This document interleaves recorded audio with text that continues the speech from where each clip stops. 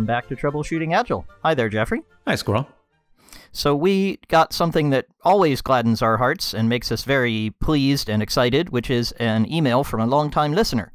And as I always say at the end of the podcast, we love hearing from listeners. And this one, Roland, had some really interesting new concepts for us. So Jeffrey, do you want to summarize? Yeah, absolutely. So in our last podcast, we were talking about slowification, and we talked about, and before that, we talked about butterfly ideas. We may have mentioned them there as well, and the idea of having shared language you could use to kind of tell people, to give them a certain mindset. And we asked listeners to give us their examples of shared language that could be used to kind of change the mindset in the room. And Roland offered these, and he actually was borrowing it from Jeff Bezos.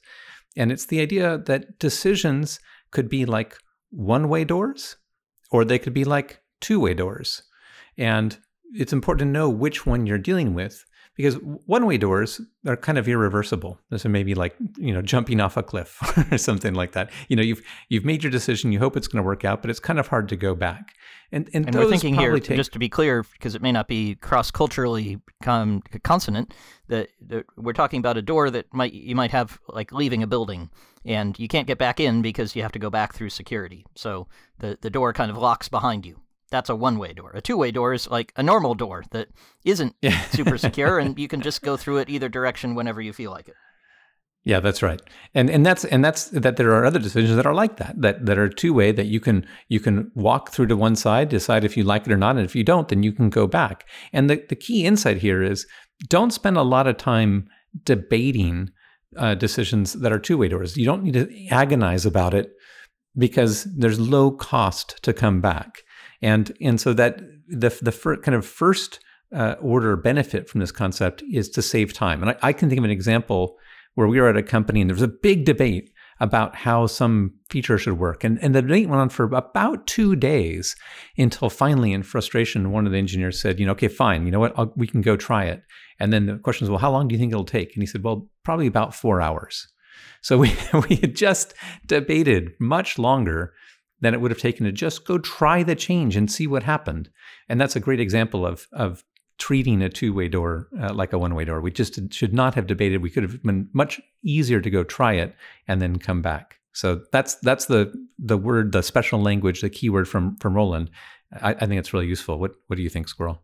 Well, certainly very useful. I'll start using it immediately. One thing that I often have to clarify for people is that even more extreme than the example you gave, where you said, hey, we could just go try it.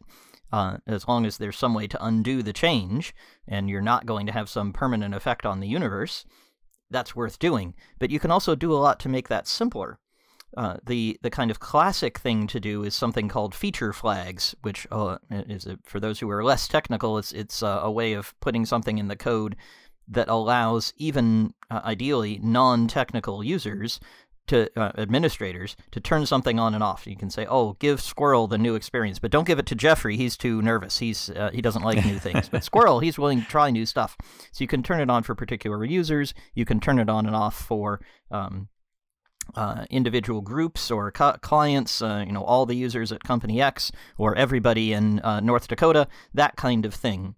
And because you have that finer grain control, it can often turn something that seems big and scary, we're going to change the login experience for every user, to we're going to change the login experience for this user who's only going to be using it in tomorrow's sales demo. That's much less scary. So I'm often counseling folks to do that, but I've even done much more radical things that I've mentioned here on the podcast, such as at one company where I was CTO, we put in place a huge red button, and the huge red button would undo whatever we had most recently done in development. It would switch back from our previous release, and because we had this button, it meant that we could release new stuff that broke our website. It meant that nobody could buy anything from our e-commerce website.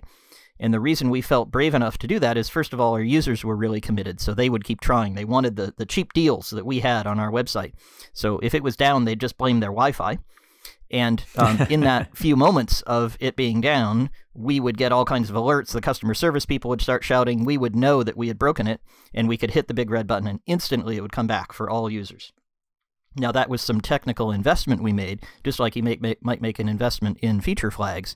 But when you make that investment, you make a lot of one-way doors, or things that seem so, into two-way doors. Yeah, I love that, and I like this because it has both that sort of technical application where you can do things to make it technically easier to convert the things into two-way doors, and I think you can also do it kind of socially. But I think that's one of the things that happens when you start talking about the language of experiment.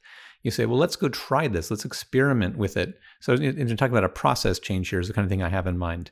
And you say, well, let's have a daily stand-up, or let's have a retrospective, or let's change our design process of the way the collaboration works, or let's have breakdowns and bring product and design and developers together.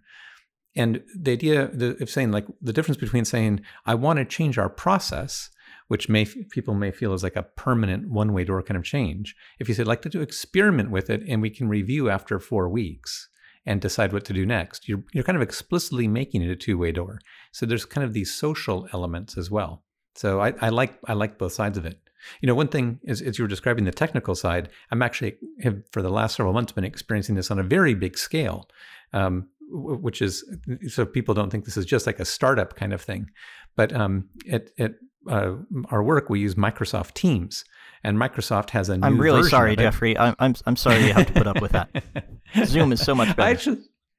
Well, people have strong opinions about these things. Some people are very wedded to Slack or whatever, but it works. But the thing about it that's relevant here is they have this new version, and they've been very explicitly offering this two-way doors to users and saying, there's a new experience coming for Teams. Do you want to try it?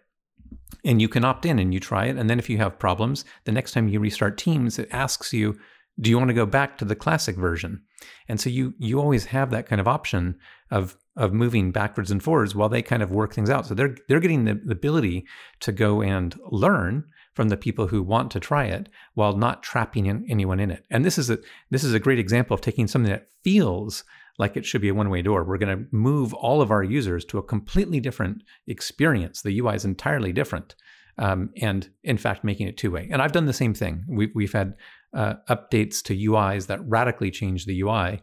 And so we started by offering hey, here's this new tab. And if you go there, you get the new UI, but you can always go back to classic. And so lowering that switching cost explicitly makes it, a two-way door.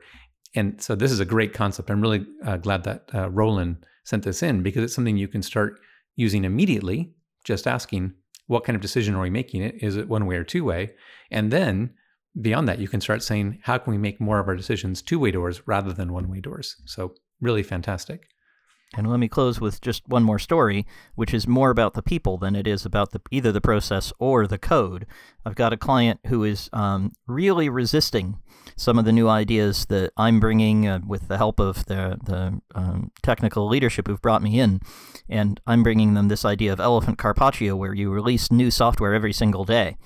And this terrifies certain people, both within the technology organization and in the rest of the business, because it's almost as if the door has a big sign on it that says, one way, do not open, only one way, cannot go through this door, danger. But when you go look at the hinges, it actually works both ways. So they have had for a long, long time a company culture, a company philosophy of not breaking stuff. And they believe, falsely, from all evidence that exists, that their users will quit en masse if anything is broken at any time, because they exist in a sort of sensitive area of their users' software. They work in with large enterprise clients that do a particular thing that's kind of important, and these folks slot into that. And if they break the larger component, then they think that these folks will fire them en masse.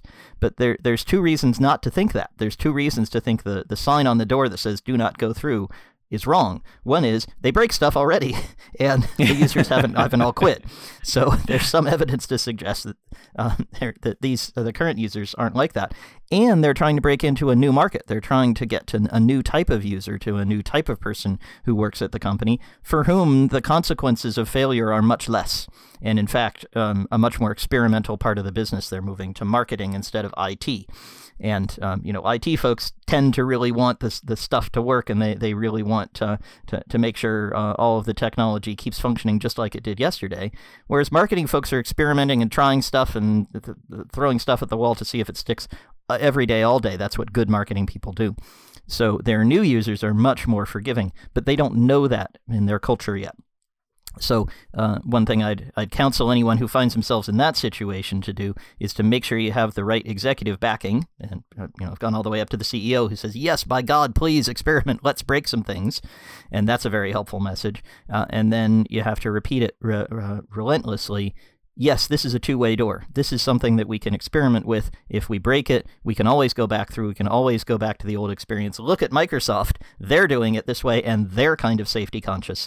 Let's try this. It's actually safe. Repetition and executive backing are really important for making that cultural change.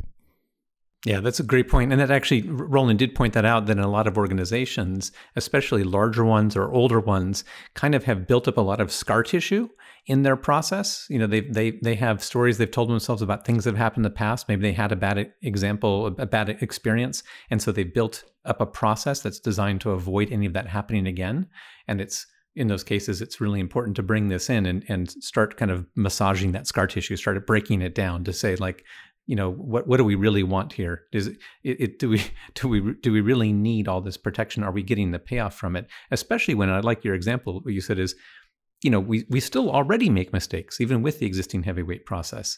So a lot of times people are nervous about the decisions they're going to make, and they want to avoid those mistakes, and it leads them to be overly cautious, which slows the learning, and it avoids the fact that there's also a limit to how good you can be at your decisions anyway, and at some point you're going to have to learn from experience.